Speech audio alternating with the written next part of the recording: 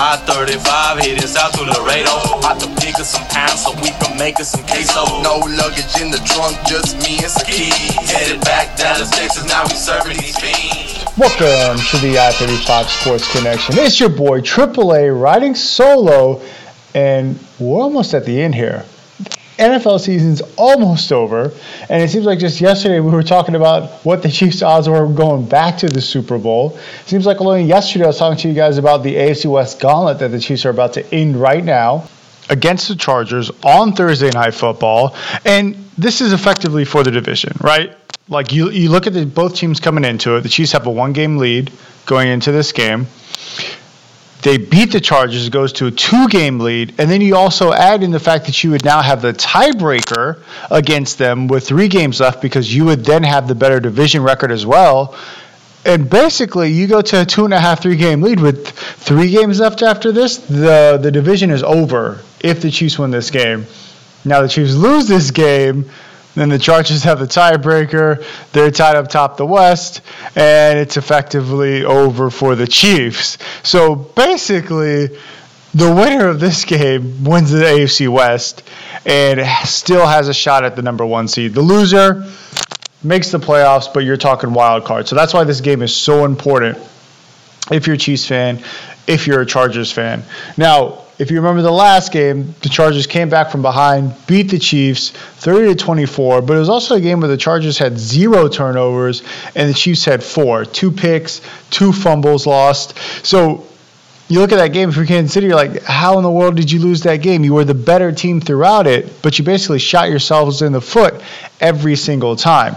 Now, of course, I'm going to give you the keys to the game.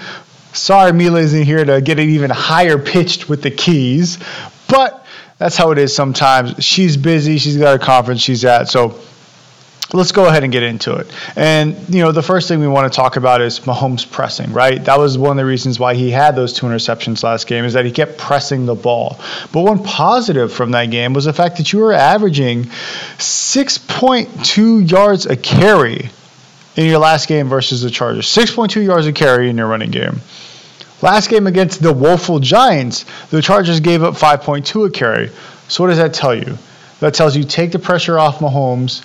And yes, this is the new era of the NFL, and you want to pass all the time. But in this game, let's set up Mahomes for success. Let's free up the passing lanes by running the ball. Let's make sure that we give Williams, we give Clyde enough touches in this game. And I need to see at least 150 yards from your running backs in the run game to be successful in this game against the Chargers. You got to take advantage of the fact that they're very weak against the run.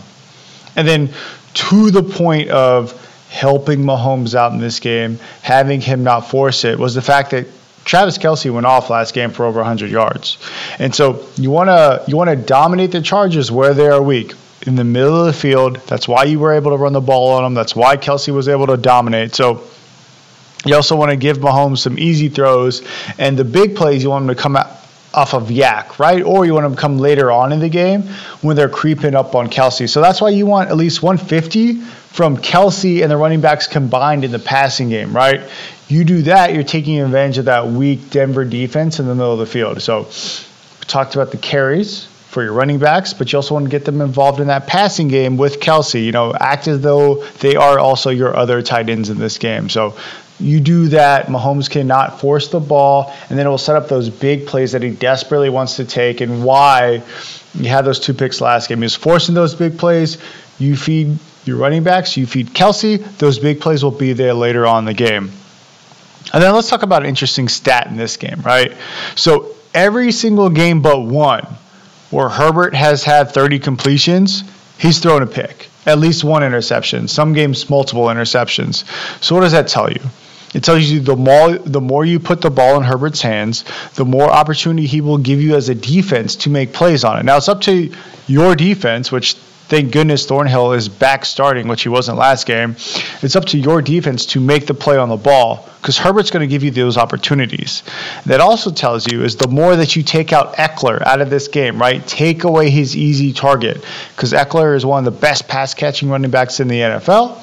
He's also a pretty good running back in the ground game. But if you can effectively take Eckler out of this game and force Herbert to be the one that beats you, is he's going to force the ball to his wide receivers, which is going to give your defense an opportunity to get an interception. And with Thornhill starting now, I'm going to throw it down right now. I guarantee the Chiefs defense will get a turnover here. They will get an INT of some sort in this game. Now, the thing that will hurt you is the fact that Chris Jones may be out of this game. He's in COVID protocol. But I think this is an opportunity where you could see Nick Bolton blitz up the middle. So you want to force the ball into Herbert's hand. Yes, he's wildly talented, but he does give your defense opportunities to take the ball away in this game. So let's go over those keys to the game. Start the run game. Force the run game to set up your passing game later. The Chargers gave up 5.2 to the Giants per carry. They gave up 6.2 to you last game. The Chargers can't stop the run all over them. I need at least 150 from my running backs in the ground game. Chargers have a soft middle of the field against you last time. Take advantage of Kelsey and your running backs in the passing game. At least 150 combined for your running backs and tight ends in the passing game against the Chargers.